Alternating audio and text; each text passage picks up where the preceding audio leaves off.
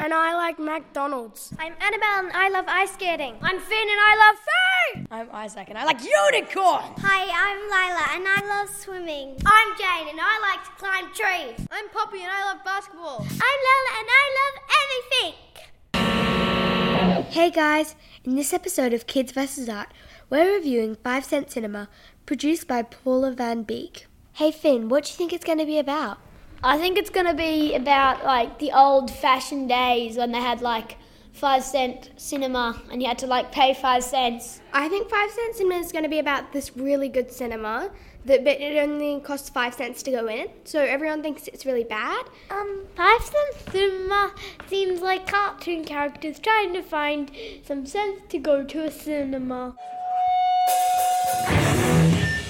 We've just had Vanessa come in and give us a bit of information about the show. Apparently it's a box that you stick your head in and then the movie plays through like a screen in the box. Like She said you had to go in one by one, so how would that work? Because if it goes for half an hour or 45 minutes or whatever it goes for, then that's going to be times as many people who are here, let's say about 60, that equals more than about 10 hours. about 3 days. Exactly. So I don't think, maybe it could be that. I think there's going to be more than one booth. As Lola said, I think there's going to be like heaps of booths. Or at least they better be. But the show itself, I think, might not kind of be the whole interest of what we're reviewing. It's actually how we feel inside a box watching something. I don't think it would be very comfortable standing up for half an hour with your head in a box. Where would the screen be? Because do you have to stand on a chair and put your head up through a little hole in the roof and then there's a big cinema in there, or? Where would they even pop the projector? Or where would they pop the film in a box? A normal plain box.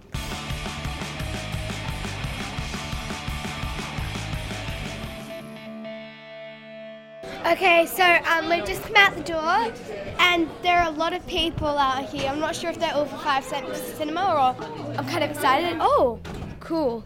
Do you put our head in? Okay. This is weird. Do you put the headphones on? Okay. Oh my god, that's so weird. So there's someone in white. It's a girl. It's pretty weird. In fact, it's really weird. So it's literally a big cardboard box with like lights and I don't know. It says 5 Cent Cinema on the front and then you got like these nice curtains and stuff. And I'm watching somebody stick pins into some ball. I don't know. There's some sort of sensation to that. And there are these women, 3 of them. They're sort of standing in a triangle. And one looks like it's about to sneeze, and the other 2 look like they're about to cry. The 5 Cent Cinema turned out to be a cardboard box. It looked like it was modelled from kind of the Sun Theatre, and under the box is a velvet seat. And when I sat on it, the screen, I basically showed a blurry version of people in a change room almost getting ready to dance. For the show, I'd probably give it about a 3 or a 3.5 because I thought it was kind of creepy. If the show was less creepy, I would have given it a higher rating. I liked how we got to sort of sit in a box, and that's why the score wasn't a 2. I would give 5 Cent Cinema out of 5, 100 because it got my nerves and weirdness. Like, why did they add that in? And it really made me think a lot. So there's a couple of things that I factored in to get my final rating. The first was the installation. It was a cardboard box, but it was a decorated cardboard box. It had like curtains where you could go in, and it said 5 Cent Cinema on the top. It was pretty cool. So I would, out of 1, I'd give the cardboard box a 1. I got a video of a woman and text coming up in the middle of the screen, pretty small text saying like, "Don't give up on me" and stuff, which is sort of creepy. I'd probably give the art a 2 out of 3. just because I think it was a little bit over the top. But the last one was the budget, and that was out of 1 as well. And the budget I thought was a little bit down.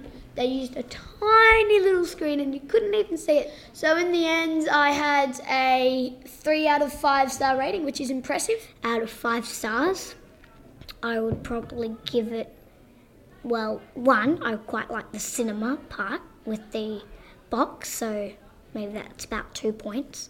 And the art was a bit weird, and so I think I'll give it overall 2.5. Actually, in fact, 3. I'll do, 3. Kids vs. Art was made by Phil Feary. Directed by Jackson Cactagloni and Jason Mailing. Sound edit and composition by Robert Jordan. Thanks to the Melbourne Fringe Festival. And the team at Arts House and the City of Melbourne.